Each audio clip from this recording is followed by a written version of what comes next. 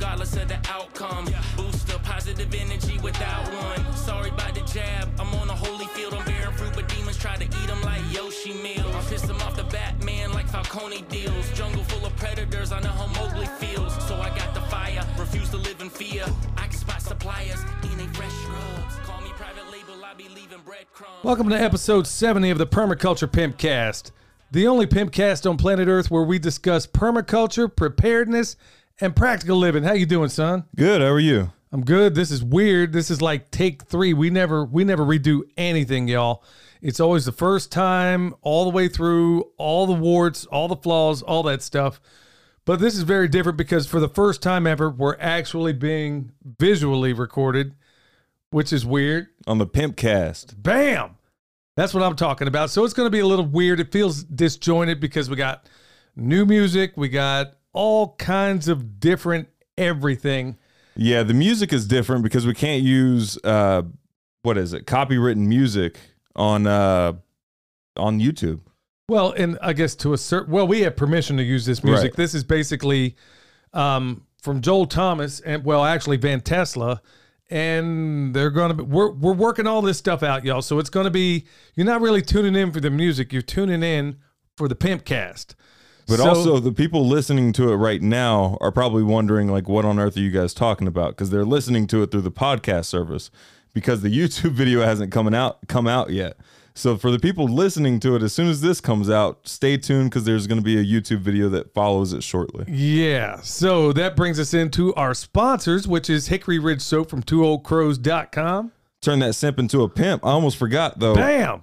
Before that, the Permaculture Pimpcast is going to have a separate YouTube channel as well. It's not going to be on the Permapastures Farm YouTube channel. It's going to be on the Permaculture Pimpcast channel. Yeah, we'll take care of all the housekeeping after we're done the typical routine. So from twooldcrows.com, that's where you get that soap 20% off through the month of February, which is, teetering around to be the end of it. And that is Pimpcast 20. That's what you want to put in there to get that discount. Also, EMP Shield, you get $50 off, especially check out that new promo. It's not a promo, excuse me. The new edition that they got there, it's called the Mini. Well, it's the Mini, yeah. But it's from EMP Shield. It goes on just about everything out there. And $50 off with promo code PERMA. And let's not also forget Harvest Right freeze dryers. If you need one, it's going to be down below in the description box. Or if you're watching on YouTube, same thing. The little arrow down below, that's where you got to go to get it. Now, don't forget to check us out on the Fountain app where you can tip a pimp. Right there.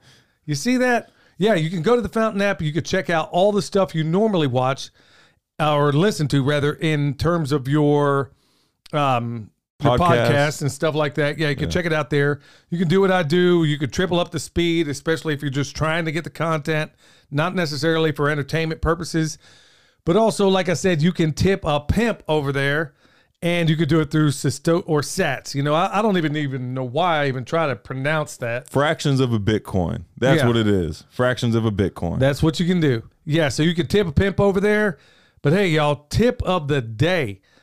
Now, we told you before, like I said, and for those that are new on board, PIMP stands for, that's why it's an acronym. Permaculture is my passion. We talk about in this podcast that it's permaculture, preparedness, and practical living, and all of that overlays with one another. It's not just permaculture, it's not just preparedness, it's not just practical living. But the tip I'm going to give today is definitely get your compost. Start becoming an expert on making compost. And the biggest reason I'm telling you right now, look at all the trains that are derailing, and this is apparently a more common occurrence than I ever knew. Look at that. Look at the trucking issues. Look at the price of fuel. At the end of the day, let's not also consider or forget about the fact that a lot of this nitrogen-based fertilizer, where does it come from? Ukraine. Well, that area, yeah. Right. Well, actually, for us, it's more Canada than Ukraine.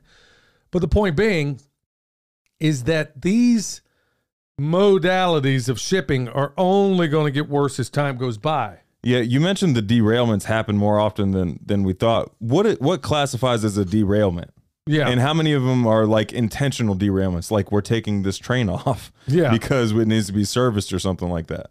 Well, there's a bunch of that stuff, but also when it comes to a lot of the shipping issues that are going on these days. I mean, right now I'm seeing stuff, they're not even talking about it anymore, but man, just go to the grocery store and common items just ain't on the shelf right now. Yeah. Or they're putting half in the bag and then charging you twice as much. So anybody's going to tell me 8% inflation.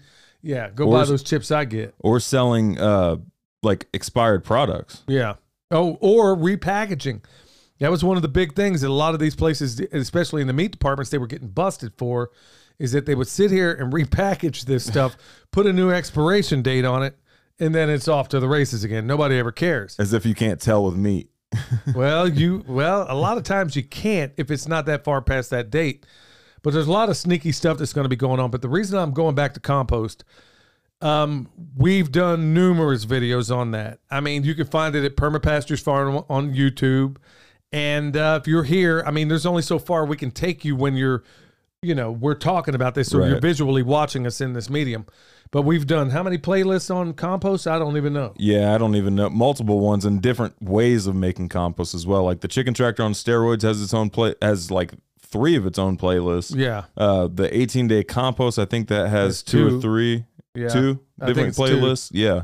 So there's options for sure. Yeah. So this is what I'm saying is that this is why I'm saying compost is because the more and more I'm thinking about these things, I'm thinking the way things overlay with one another and how we have this just-in-time shipping, which is a disaster in and of itself. But guess what? You can pull yourself completely out of all of that by knowing how to produce your own fertility, which is exactly what we're going to be covering later on in the program, how you can take these relationships among your animals, among yourselves, among your other farmers out there, and being able to make something that is of value.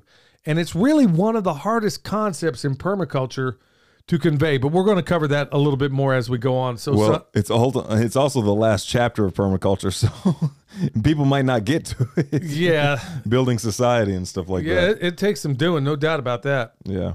All right, well, farm news, I've been up to my eyeballs.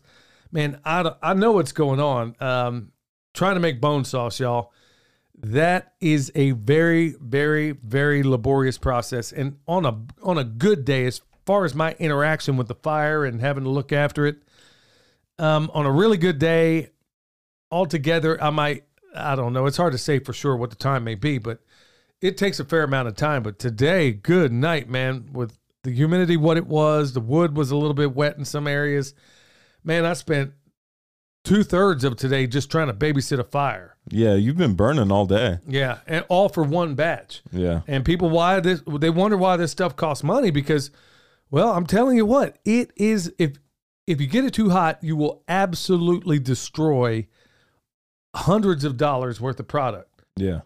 If you go too short, then you're going to be cooking it all over again. And now it's twice as difficult because your fire management is a whole lot more. I mean, this is why this stuff is so difficult to make. I mean, but yeah, that was what I spent a fair amount of time doing today. But hey, the weather's been fantastic. Yeah, it's a little muggy. It's way more humid than it usually is around here. But it was still wonderful outside. Yeah, which is weird because, at our altitude, generally there's low humidity. But here lately, I mean, it is fantastic. T-shirt weather. You can't possibly complain about anything. And my goodness, I mean, we're going to take every advantage of it. Yep. So what were you out doing today? Oh, I mailed off, some things. Well, I picked up some things that'll come up later in podcast episodes. I mailed off Seth Holehouse's order of operations and design for his property. And then came back, got some rocks loaded up, or went and got some rocks loaded up for the, what's that section over there by the bull? It's a section. Well, okay, we're going to put rock down there. I don't fully know the whole plan with the rock. I was just going to get it. Well, so what is the plan for the rock? Well, one of the big problems has been historically is look, y'all, I know some people they think you're taking me to task by bringing this up because I talk about chemtrails, because I talk about, some of these things that are off the beaten path, and a lot of people are resistant to certain things. But look, I'm here to tell you, everybody here can vouch for it, that every time they start spraying that garbage up in the sky that some people just choose not to see, we have weird weather. And so it is nearly impossible to predict whether it's going to rain, what's going to happen. They'll tell you it's going to rain and then it doesn't, and then it does. And every major thing happens. It is preceded by a bunch of tic-tac-toe stuff in the sky. So what that means in terms of the rocks is when when they're up doing that stuff, it's probably going to rain. Well, if it's raining, it's going to be real hard to get out in that field. So we may need those rocks to get over there. So we don't get stuck getting Coco out? Right, getting him out and get him pulled over. And, of course, he's going to go over to Ben and Denise's at Renewed Homestead. So he'll link up with some cows over there. He's going to have a good time. And now we are going to be until further notice, we're going to be strictly a sheep operation, pig operation, and chickens, maybe some other poultry and stuff up in here. But by and large, we have plans that we're not yet going to talk about. I mean, and a lot of them don't necessarily involve him. Right. So for what we have going on and what we're planning in the future, we need as little management. Now, keep in mind, as long as those freezers are full, we're good to go.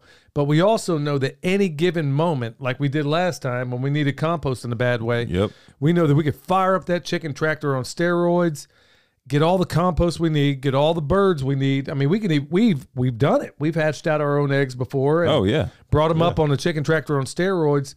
So we know we can mobilize meat at any given time. Getting pigs right now, at the beginning of this pandemic, was a little bit difficult, but now not so bad. So, so we got more than and we're having to give away meat. I mean, we are literally giving away pork, especially right now. We've given away a lot of chickens because we just got so much. So that's not a bad place to be. All right, y'all, before we get into the homesteading pastor, just want to let y'all know that here coming up pretty soon, and I'll give you the dates on that. Jason from Sow the Land has actually roped me into doing a pig butchery down at his place. And we're going to be doing that. And then prior to that, I don't have the dates right here in front of me, but remember, go check out the Holler Homestead. Check out the farm where you live, folks. And they're going to be putting on one coming up really soon. It's one of those things. Everybody and the great-grandmother is asking, how do I process my own animals today? Right. So I'll give you dates on that in the future. It's not going to be too far off. We're looking at like the end of April for the class that Jason and I think William will probably be there as well. So with that, let's go on to the homesteading pastor himself. Hello, everyone. Pastor Lon here. I got a verse of scripture I want to share with you today. It's in Hebrews chapter 13, verse 8. And it reads like this: Jesus Christ, the same yesterday, today, and forever. I am so glad to know that our Jesus always remains the same. Time can't change him. The culture didn't change him. And guess what? Our opinion can't change him. And whatever he done back in the day, he'll do the same for you and I today. And listen to some of the stuff that he done. He cast out demons. He raised Lazarus from the dead. He walked on water. He calmed the raging sea. He caused the dumb to speak. Amen. He opened deaf ears. He caused the lame to walk. He opened blinded eyes. He healed all manner of sickness and disease. And guess what else he done? He died on the old rugged cross that you and I could be made free from the bondage of sin. He got up on the third day, ascended back up into glory, where he sits at the right hand of his Father, interceding for you and I today, ready to come back and receive his bride to church when God, his Father, says so. So whatever you need today, he's still the same. Just ask him. Pastor DeLon was fired up down on that one, wasn't he? He was. Yeah, so y'all go check him out. Go subscribe. Homesteading Pastor on YouTube. My pastor. The Homesteading Pastor. No, it's just Homesteading Pastor. Oh, it is Homesteading Pastor? Yeah, y'all, he's up here. He's tired and he's hungry. I thought it was the Homesteading Pastor. It's Homesteading Pastor. Just straight up Homesteading Pastor. All right. Yeah, it took me a while to get out of the, which nobody even knows what the definition of the is anyway. So, all right, y'all. So if you're new here, we got the bad news, good news section. For every one bad news, you're going to get two good news, all right? So really not a bad place to be these days. Okay, this one isn't necessarily an article. I was listening to, when I was out there burning, seems like all day, the last podcast I listened to out there, and I had a chance to go through quite a few, was Man in America podcast, and he was interviewing Dr. Peter McCullough. And I think it kind of, to a certain extent, goes to what we were talking about forever and a day. Dr. McCullough is saying that they are seeing, now remember, we're on YouTube, so oh, yeah. Look, I guess if we get busted no, off we're here, good. Yeah, we're fine. It's the Pimpcast. Yeah, well, okay, so this is something totally different. Oh, look, typically in the in the podcast space, we're less cautious. We say whatever we want, and we're still going to say whatever we want. And if they bust us off of YouTube, check us out on Brighteon. Check us out on Rumble. Yeah, that's where we'll be. So if they cut the feed on this one, you know what time it is. Go check us out at the other places, and you can always hear the audio version. So anyway, Peter McCullough is saying that with all the people that have succumbed to this jab, and it wasn't COVID, for all those people that have gone down by the wayside and have died, it's like there's this crazy thing, and we've talked about it to some extent, that is going on where these people seem to not care that they've been damaged, that they've been, some of them lost family members over this thing. And it's like there is something that they can't even get their heads around. Like for some reason, they can't get anybody to care. Yeah. I mean, I think it goes back to that quote you always quote, like it's easier to convince someone, or it's impossible to convince someone that they've been lied to. Well, no amount of evidence can shatter a faith consciously based on a lie. Yeah. And it was a first-class charlatan that came up with that. No amount of evidence can shatter a faith consciously based on a lie. And then when you have everybody out there from the media sources to you name it, all singing to this same thing, I just don't understand, because if it were somebody that I seriously loved or cared about and they succumbed to this, I would be screaming it from the mountaintops. But Dr. McCullough's saying that it's like there's this programming, almost like this apathy, this thing that nobody can really make sense of, where it's like, okay, Uncle so-and-so bought it, or my mom bought it, or somebody else did, and you just can't get them to care. Yeah. You would think. You really can't. And Peter McCullough's like, I don't even know what to do. So he's sitting here scratching his head about all that. So that's bad news. But look, here's the good news. And it also comes from Dr. McCullough. I mean, that's a first. The bad and the good news all up from the same person. And nattokinase detoxifies COVID spike proteins from the body. Now, Dr. McCullough, Peter McCullough, like I know him. Hey, Pete. Pete, yeah. Hey, Pete. Yeah, Peter. Hey, Dr. McCullough, or Peter. I really hate, this little side note, I really hate calling anybody doctor or any kind of title. Yeah. Any kind of those titles, because it's an appeal to authority.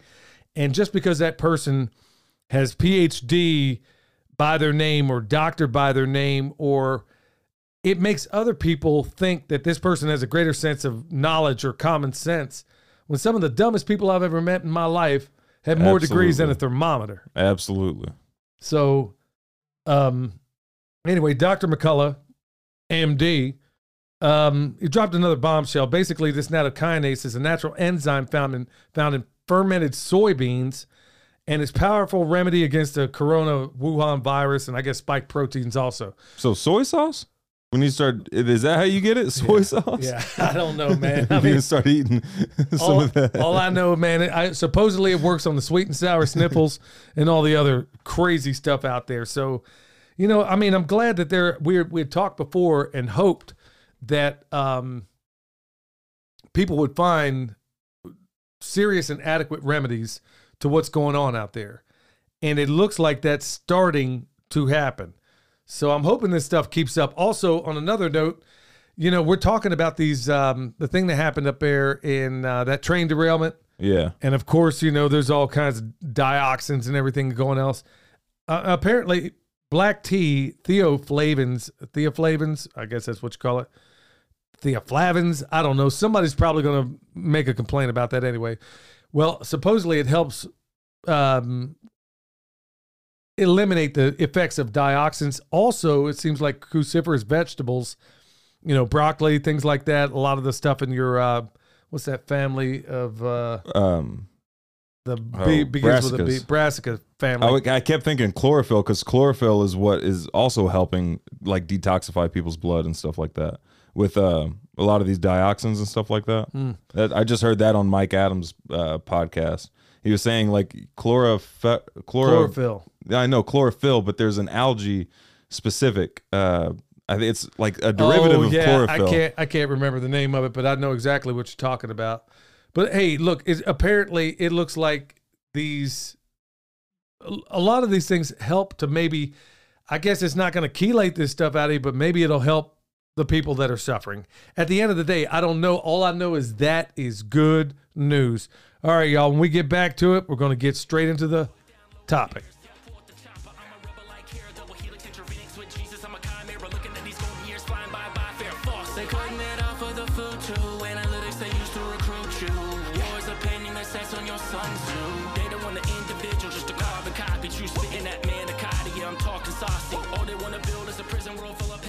All right, coming back to it, y'all. Same show, different topic.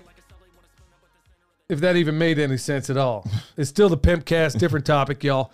Here's the consequence when you work all day and then it's 9 o'clock at night and you're doing something like this, because we have long days even when we're not recording anything.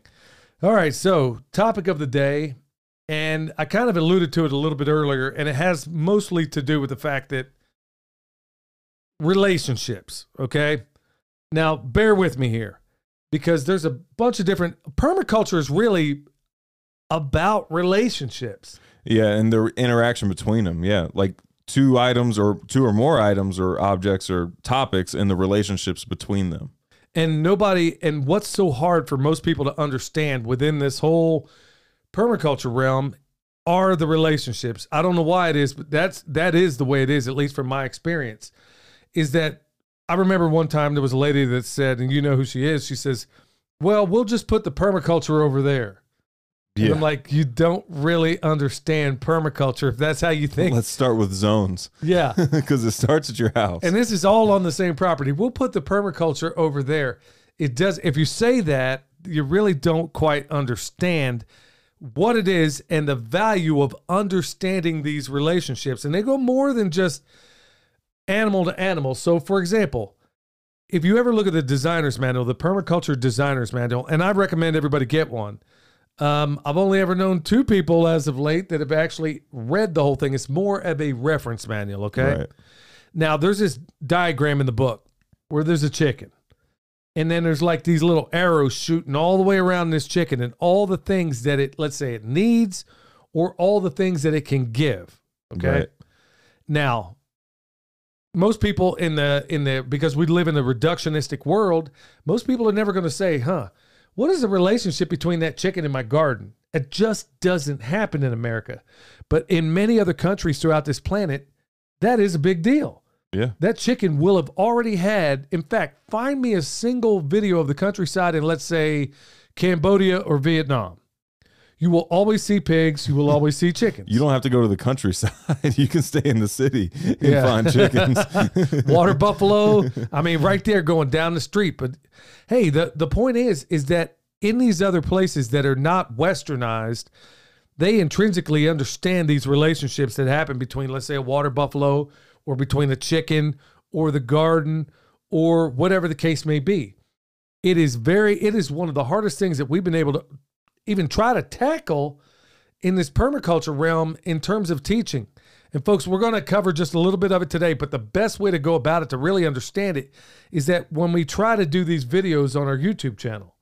Now, son, why don't you, just in terms of, let's say, we'll start with the humble chicken, because all this stuff mixed together. What relationship should a chicken have? And look, I know this is going to sound rudimentary for a certain number of people out there, but believe it, this is one of the hardest points to convey in permaculture. Well, if you look at chickens and you look at its needs and what it produces, so it's assets and liabilities. Some of the assets is that it produces meat, it produces eggs, they scratch, they till, they produce fertility in the form of their own, manure. They wipe out pests. Some of their liabilities is that they need feed, they need water. They need shelter.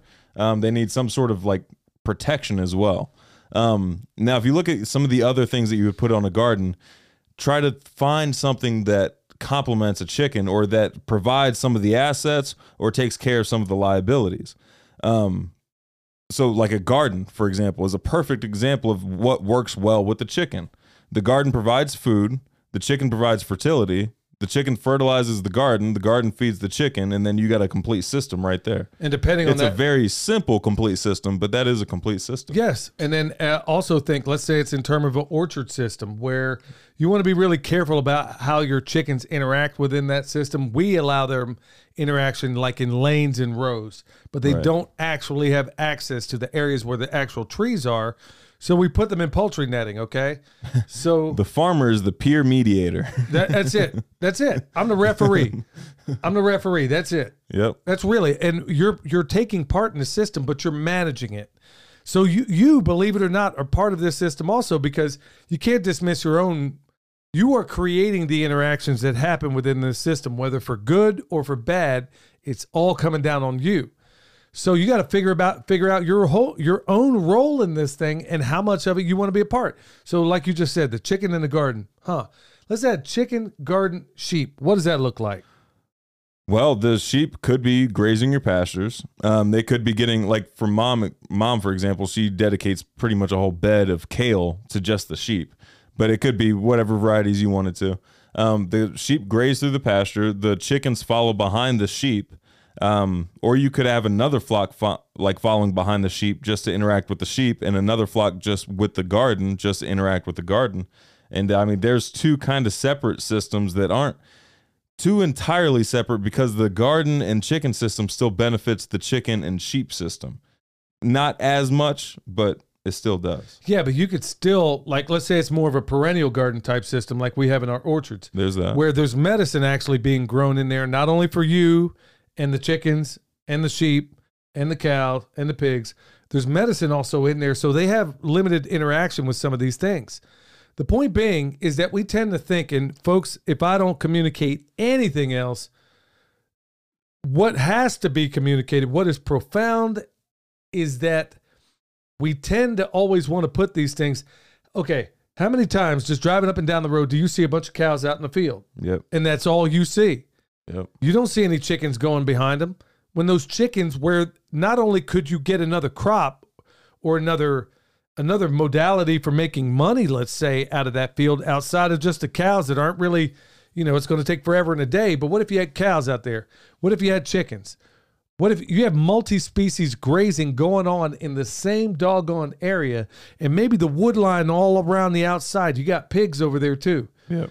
And so instead of you just getting the cows out of the deal, good night. I can't even begin. And now let's say you put tree systems in there. Mm-hmm. Let's say it could be a typical silvopasture system, or it's a system where it's something like us, where we're combining our orchards as part of the silvopasture, Right. which, that isn't often done. I mean, it's more of a Mark Shepard type thing. We just do it a different way, where you have all these different interactions. So let's think about this. And folks, it might sound like we're beating a dead horse, because this, as you know, is the hardest thing to get people to understand. So do this exercise, no matter the animal. Ask yourself, okay, is there a relationship? Let's say you have rabbits, and let's say that's where you started. Is there a relationship, or what relationship could I foster between the rabbits and, let's say, the chickens you're about to get? Right. Okay, so now let's say you figure that out. And so just off the top of your head, what would that look like? You could do what Joel and Daniel Salatin do, and have the chickens in the rabbits in suspended cages, feed them. They poop on the ground, and the chickens are on the ground, and the chickens go through the rabbit poop, incorporating it into, I think, a carbon source for their example. Which will ultimately be compost. And if you're thinking back to a previous example, if you're thinking your sheep and cows don't benefit the garden at all, then you're not composting enough. There you go. Yeah. The manure and the carcass afterwards. Right. So there's this, and the word is overused today, but there is this symbiosis between all of this stuff. I get that's just a fancy way of saying working together. Every single thing, not one thing that you grow in terms of a plant, and not one animal should be raised in isolation. But that flies in and of itself right in the face of everything we've been taught in the Western culture, or anything that we ever see. Look at feedlots. There you go. That's the exact opposite of what nature has been showing us. Yeah, and we're paying the piper for it. Yep. So when you have, let's say, an orchard system, like we do, Okay, you got this interaction where the trees are providing shade, let's say, to the chickens. And if they don't have it, then we will intervene on that behalf. It's We also can put out protection. shade. Yes, exactly. There's protection and shade. Well, let's say some of that rotten food hits the ground or fruit. Well, it's going to go to the chicken or pigs because they're the Right. ones most likely to eat it. You know, every once in a while you might slip an apple to one of your bovines or your sheep or whatever. But for the most part, you should be looking for zero waste Yeah. in terms of everything. So even the relationship of that chicken, I'm using chicken, but it could very well apply to anything. That relationship from the time that chicken, let's say you process that thing and it goes in the pot.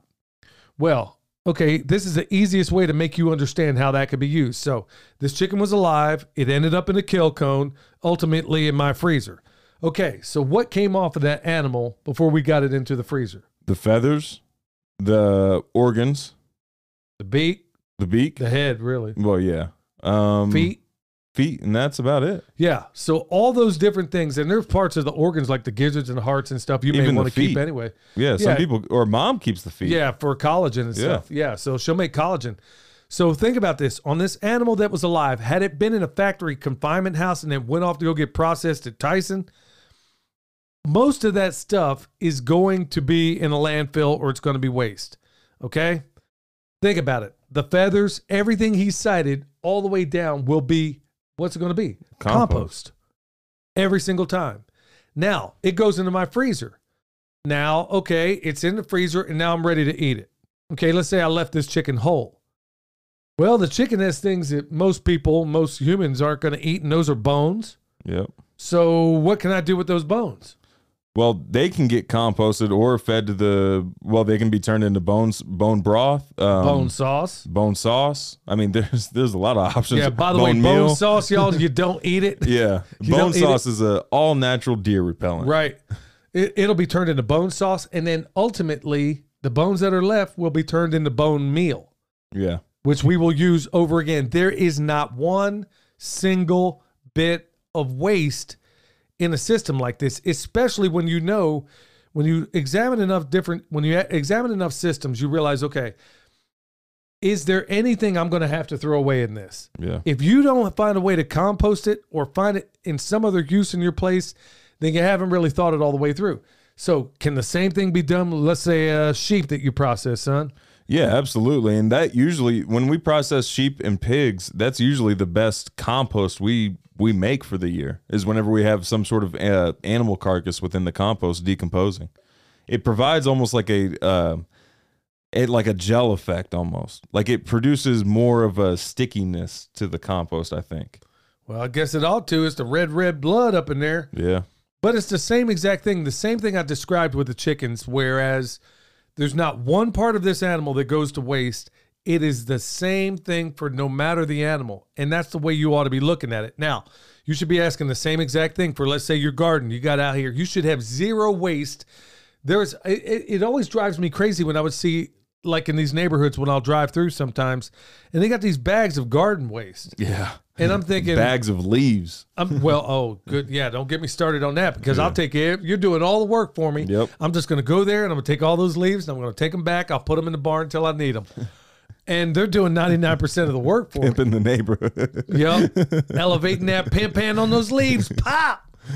Anyway, that's exactly what I'm getting at, is that if you have any waste in your garden that isn't going into a compost pile, then you're not thinking it all the way through, or isn't being used as a means, like putting it into the back end of that chicken, you know? Right. Yeah. Or the front end. Or, well, to the front end, and then, right, Yeah. escaping out the back end.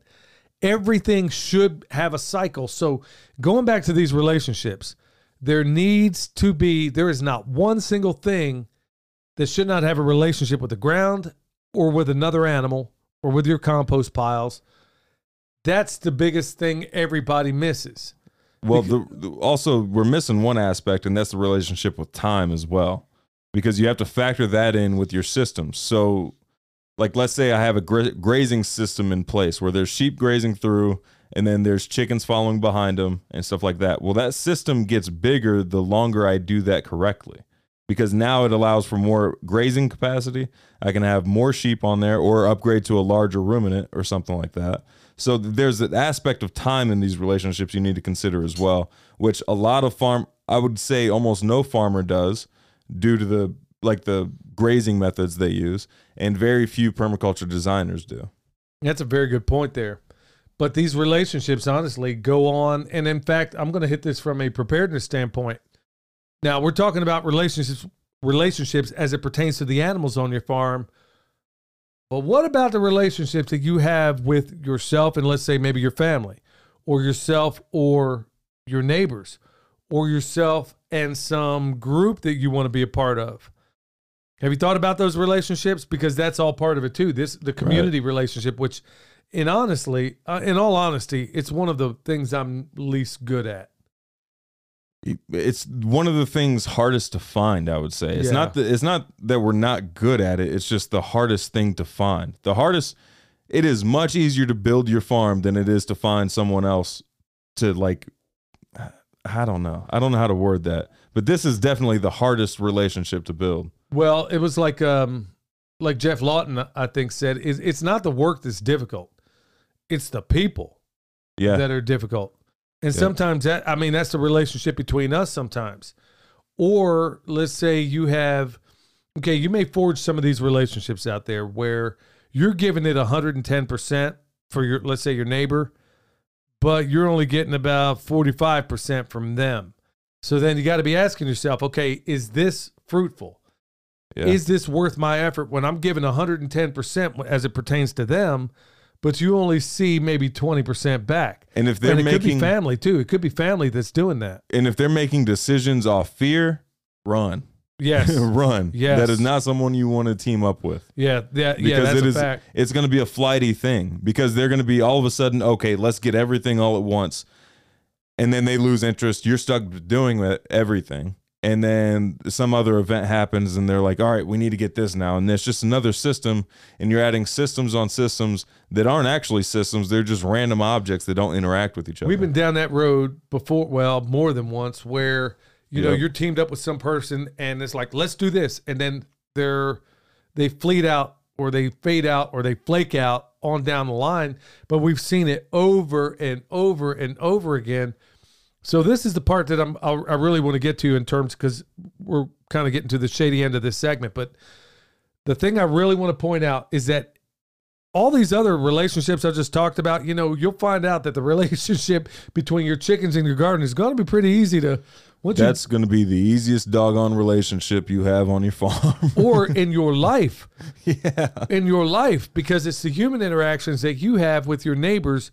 And remember, permaculture, preparedness, and practical living, that's what we're all about. And part of that comes down to the relationships that you have with people around you. And it could very well be your family. Just because you share DNA with them doesn't mean they're good for you. You see what I'm saying? Exactly. All right. When we get back, y'all, we're going to get straight into the Q&A.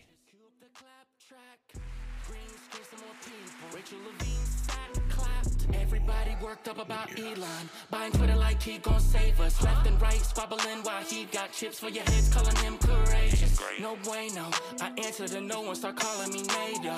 Digital cheese on the way though. Get you a bowl of Alfredo. It's a woke summer. I need another booster before I hit the beach. All right. More of that Van Tesla. Yeah. I don't know why I like that song so much. It's a woke summer? Yeah, woke summer.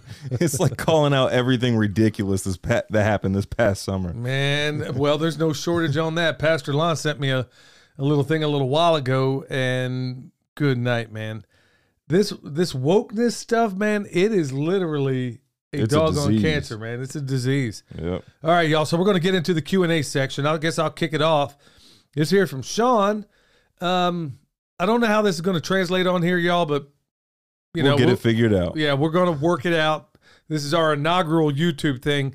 We got everything in which we normally do the show is upside down, so bear with us. We're going to tighten it up. All right, Sean, if y'all end up trying out urotherapy, you got to change your tagline to Permaculture Pimpcast from where we put P in the pimp. I thought he was going to say something Yeah, I else thought totally it else. was too. That could have been weird. It could have been weird. Could have been weird. Yeah. Dude, look, I'm going to have to be missing a limb to try the hero therapy. Like, a lot of stuff is going to have to go wrong. Like, we tried everything else and it ain't working. Then I'll try it. Yeah. We had a guest on, Christopher Key, I don't know, a week or two ago, and he had talked about it. And honestly, I don't doubt that there may be something to it, but boy, I'm going to need a whole.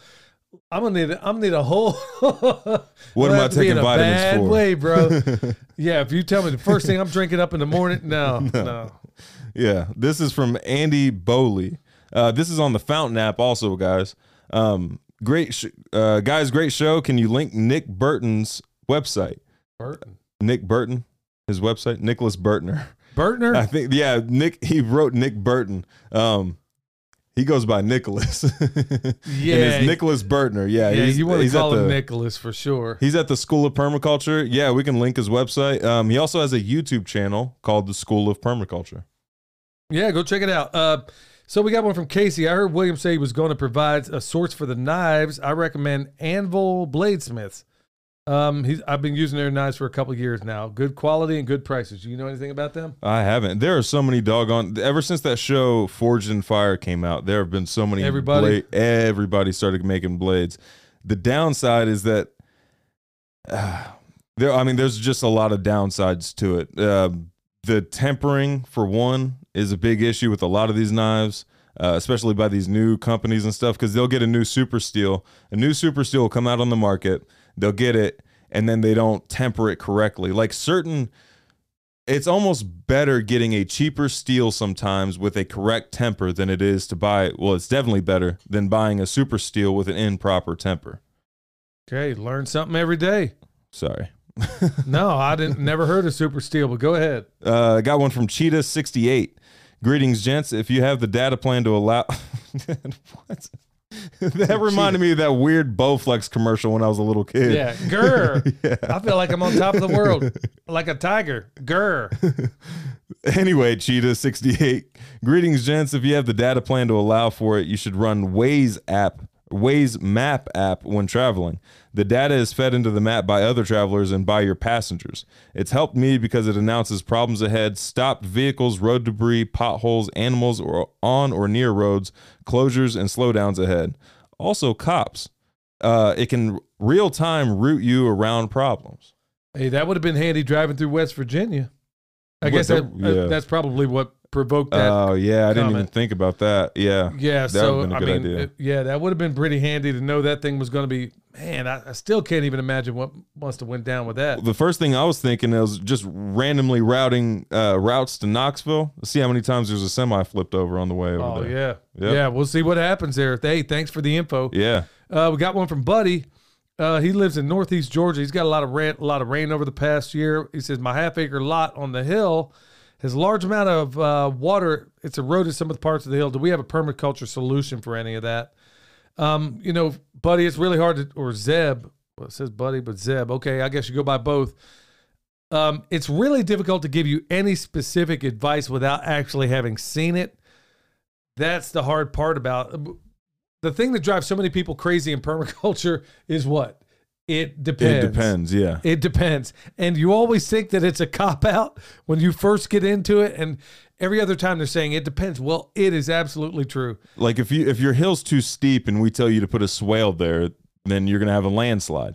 If your land isn't flat enough, or if your land is too flat and we tell you to put a terrace there, then you just have like a random mound in your and maybe a French drain would be the best application. But you don't know. But we don't know. Yeah, Yeah, you can't possibly say because that's one of the. I mean, yeah, we're just spread too doggone thin. I can't give you any more advice other than that. Is that it depends. Now, if your grade is too deep, too steep. Now, remember when that energy, which is what water is, when it hits, I always say it. You can capture it for a little while, deflect it, and even amplify it. And in some cases, you can do all three. Yeah.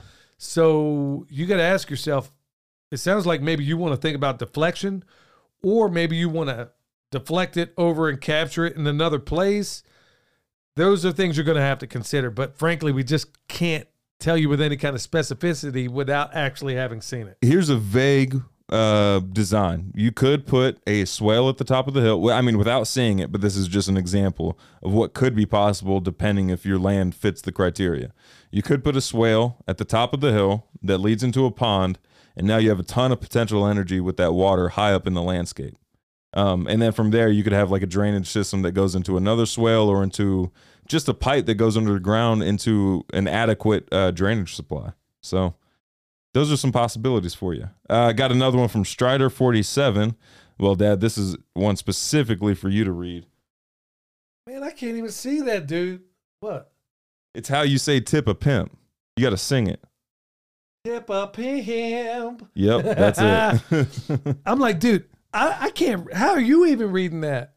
How, Dad? Dude, I need Hubble Space Telescope to even read that writing that small. I don't know how anybody can read that. Well, so what did he have to say? That was the whole thing. Hashtag tip a pimp. Okay, hashtag tip. And you can tip a pimp. And you can tip a pimp on a fountain nap. Yeah, you could do it a lot of different ways. This one is really cool. And I wish, hopefully we get to the point, we'll probably get there in the future. But got one from Zach. And good night, man. This one blew my mind. Okay, so I'm going to do the best I can. He says, I hope this message finds you well. I'm going to basically get down to it. Now, he's in the 20 degrees where he is. And look at what he's got here. He's got basically a dryer vent. Oh, wow. Going outside. And I mean, it's a genius idea. I mean, can we even put this up there so you can see it? Yeah, if you send me the image, I can put it up on the video. Well, can you hold it up there close enough to where they could? Yeah. Son, I'm over here. Okay, so what he's got there is basically his dryer vent is going down. This is the coolest thing ever, man. It's poking through the wall. It's going down, and the moist, warm air from the dryer, he's got making mushrooms out there for him in this pile. Did he say what kind? Huh? Mushroom or oyster? It's hard to say. No, he didn't say it, man. This is fantastic, That's man. Cool. That is an absolutely cool, awesome idea. What if you could have the vent? How genius is that? What if you had the vent going into like an attached greenhouse to the house? Could that work? I guess you could. I mean, some of that moisture may not be a wonderful thing, especially on a really cold day. It might. Yeah. I mean, honestly, he kicked out an idea there. Y'all, that is what we were talking about with relationships and permaculture. That's cool. That's exactly what I'm talking about. Yeah. So you're going to dry your clothes anyway, unless you're hanging them outside. Why not have that dryer heat perform some pretty awesome stuff? Yeah. Dude, if I can give you a little gold star, bro, you knocked it out of the park on that one. I got to give it to you. I got one from Stark Raving Ranch. There is a lot of literature that shows carbon, often referred to as granulated active carbon, GAC, is effective at removing dioxane 1,4 from water. Surely there are some papers that detail efficacy in other aqueous mixtures and solutions. The key is probably the type of material used, coconut hulls having one of the best pore size for effective organic absorption, and particle granular size.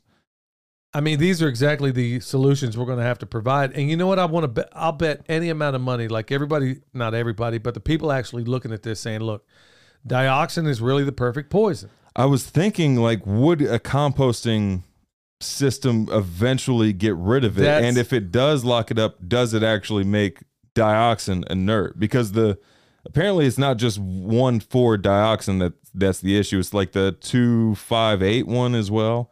That's exactly what I was getting at myself. I was thinking, okay, from a biological standpoint, I would bet money, just like they eventually, like we talked about in the last one, where, Paul Stamets and a number of others have realized, hey, these mushrooms can do astonishing things, even in a nuclear environment.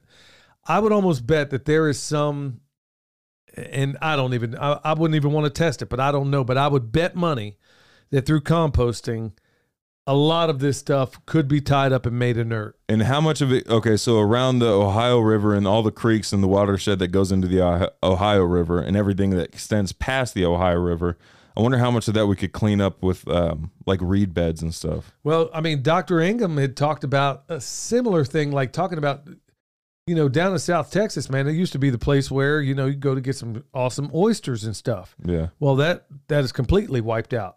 Thanks to a lot of the industry down there.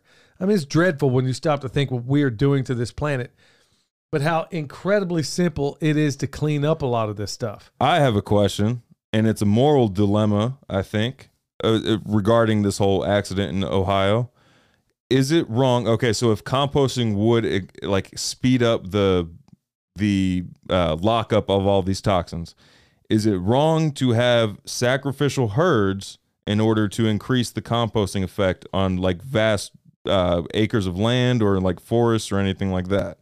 I don't know. That is a moral dilemma. Yeah, because there's a lot of this stuff. It's difficult for me to just chalk up as coincidence. Like or, those cows or whatever ruminants you're using are going to die. I don't know that you'd have to do all that, man. I wonder if there are other ways. I mean, some people are just saying bury the whole doggone place.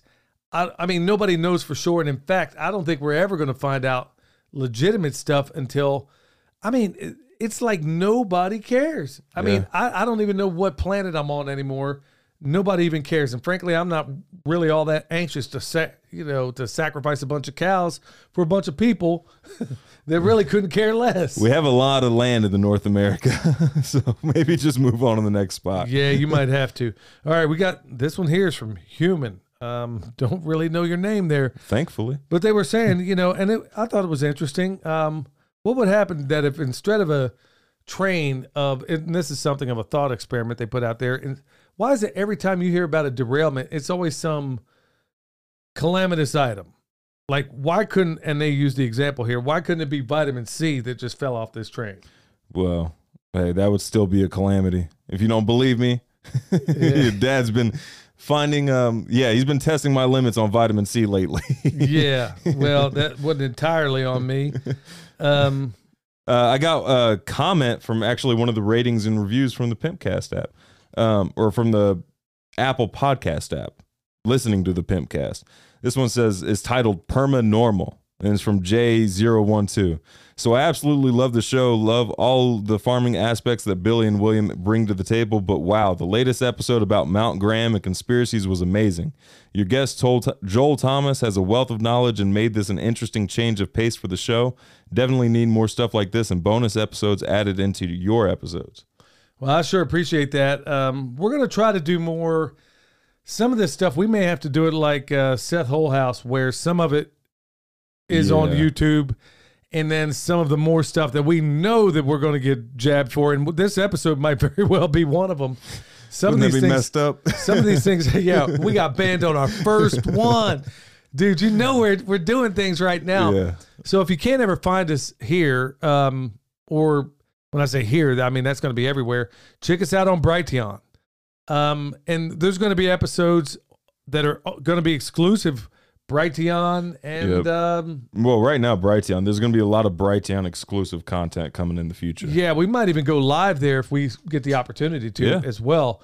Because when you get down to brass tacks with a lot of this stuff, y'all, we've been saying I am not going to rewire my brain, because in the podcast we've been pretty much saying it the way we see it. Yep. And the way we think about it. And there's been zero. At first, it took a little bit of doing to get myself around the fact of, hey, I can say pretty much anything I want, at least for now. And then now we're back on YouTube with this. This is part of I didn't want to do it. I'll be honest with you. I did not want this to be a visual medium. I wanted to keep this in a radio sort of realm. But I understand now, I think, the value of also having that we can reach more people doing the video thing as well. There was a great deal of reluctance in doing it, but I now understand why that could be of great value. But at the same time, there's going to probably be some episodes that you're going to find exclusively over on Rumble and Brighteon. We're going to upload it to YouTube, and they're going to be like, absolutely not. No, they're going to be like, we'll probably get blasted right out of the gates on the first one. Which is crazy that we're not using any profanity, nothing. We're not saying anything vulgar, and this is something we have to be concerned. Well, we're not concerned about it, but this is something we have to pay attention to. Yeah, we get this one a lot, y'all. This one's from Drew, and thank you so much for asking. But it says, hey, brother, my name is Bobby. Well, I thought it was Drew. Okay, I guess it's Bobby. First of all, well, let me just get down to brass tacks. He's basically saying we're looking for acreage in Tennessee, And we'd be grateful if there's anything you'd be willing to share. I know you're busy, but I had to ask. Folks, we get a lot of that lately. Yeah. And I truly wish we could, but we are literally up to our eyeballs. Every time we record this Pimpcast, it's at 9 o'clock at night, and it's after having spent all day doing farming. Yeah. I mean, this is in addition to producing, like, let's say, YouTube content or content for Patreon.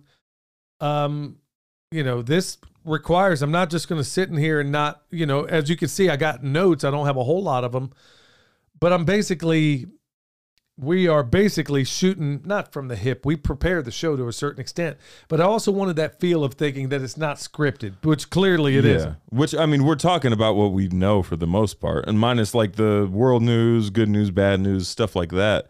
I mean, we're just talking about our personal observations and opinions on things. Right. And also, mostly facts. Yeah, there you go. What else you got, son? I got another one from the podcast app. Always delivering useful information. This is from Boxcar Driver. Billy and William always deliver the goods on this podcast. It is because they don't just talk about it, they live it. I love the passion they bring to the subject, whether it's just whether it's about what you should put in zone 1 or chemtrails. Thank you. Man, I really appreciate that because, we're going to look, there's going to be, I've gotten, some people have also sent emails and they were polite saying, hey, I think you guys are going a little bit off the rails. Okay. Living in esoteric world. Okay. Okay. Yeah. I heard some parody of Madonna's Living a Material Girl song, whatever that was. But that's exactly what we live, is in an esoteric world. And it's becoming more so every single day. And I got to be honest with you. It's like John B. Wells at Caravan to Midnight used to always say, look, if this is not a battle between good and evil, then none of this makes any sense. And the only thing that makes sense a lot of times is, honestly, it is hard for me to imagine that people just of their regular everyday minds are coming up with this stuff. Mm-hmm. I think there is a great deal of evil, and I think almost like a marionette, it's all happening. So how do I fuse that? How do I tell you what's going on in the real world the way I see it in farming and leave this part out? I just, in my brain, I don't know how to do it. If I know for a fact, every single time I get up there and I see him playing tic-tac-toe in the sky, it has happened so many times. And it's increasing. It's only getting worse. How can we express the need for compost without telling you everything that's going on in the world? Right. Like there's no way for you to understand the urgency and the need for you to make your own compost without understanding everything that's like, you can't. I mean, yeah, you have to know about what's happening. But I don't think you can separate that component of the esoteric in all of this. If you want an honest analysis, you're not always going to agree with me, and I'm not always going to agree with you. We don't agree with each other all the time. But it's honestly the way I see it, where I'm looking at, I'm collating all what I think is this data. I'm a farmer. I'm a permaculture designer. I'm a butcher. I'm a businessman. I'm a dad. I'm a husband. I'm doing all these things just like so many of you out there. And I'm trying to put all these things together in a way that makes sense. And the only way that the status quo makes sense is tying in these other parts. Remember, we talked about, okay, here's why I think we're able to do it. Is because we are permaculture designers. Because I don't see things. I've rid myself of that reductionistic worldview. Like, let's say you got high blood pressure. Well, here's your pill. No, I want to look at holistic. Like, okay, you got high blood pressure. Let's find out the cause. You watch the news. There you go. Yeah. But I mean, the point being is that you're looking for a holistic solution, not a reductionistic solution. Well, it's going back to the same thing. Is that when we overlay all the different components in all of this, we've got to be able to, I'm not going to say we, I'm going to say I have got to have some answer that makes sense. And I think it's far beyond, we wrestle not against flesh and blood, I think it's far deeper than what those things are. So anyway, that's why we bring this esoteric into it. And then when I have a weird experience, like I'm out in, Arizona and I'm there and this sort of thing happens. Okay, well, it only makes for, I don't know. I like to think it was maybe an interesting story. I mean, it was my story, so I mean, it was interesting to me anyway. Dad brought up a book and got kicked out. Yeah, bring up a book. Yeah, you talk about that book. Oh, and it wasn't the Bible. Yeah, how about that? How about that? Yeah, so we get. But look, we're gonna do more of that too, because there are people. I don't want to tip our hand right yet because I haven't even reached out to some of these people. But in the future, I want to get some of these other folks on. Yes, we are primarily a permaculture preparedness and practical living, but part of that preparedness means we're preparing our souls as well. Yeah. If you didn't believe me, that's why we bring on Homesteading Pastor. That's why we tell you to go check him out. Because if in all of this you lose your soul along the way, then what was any of it worth? I don't care what those potatoes look like. All right, son, you got anything else? That's it. All right, y'all, that's going to do it for us. Until next time, stay alert. Stay alive.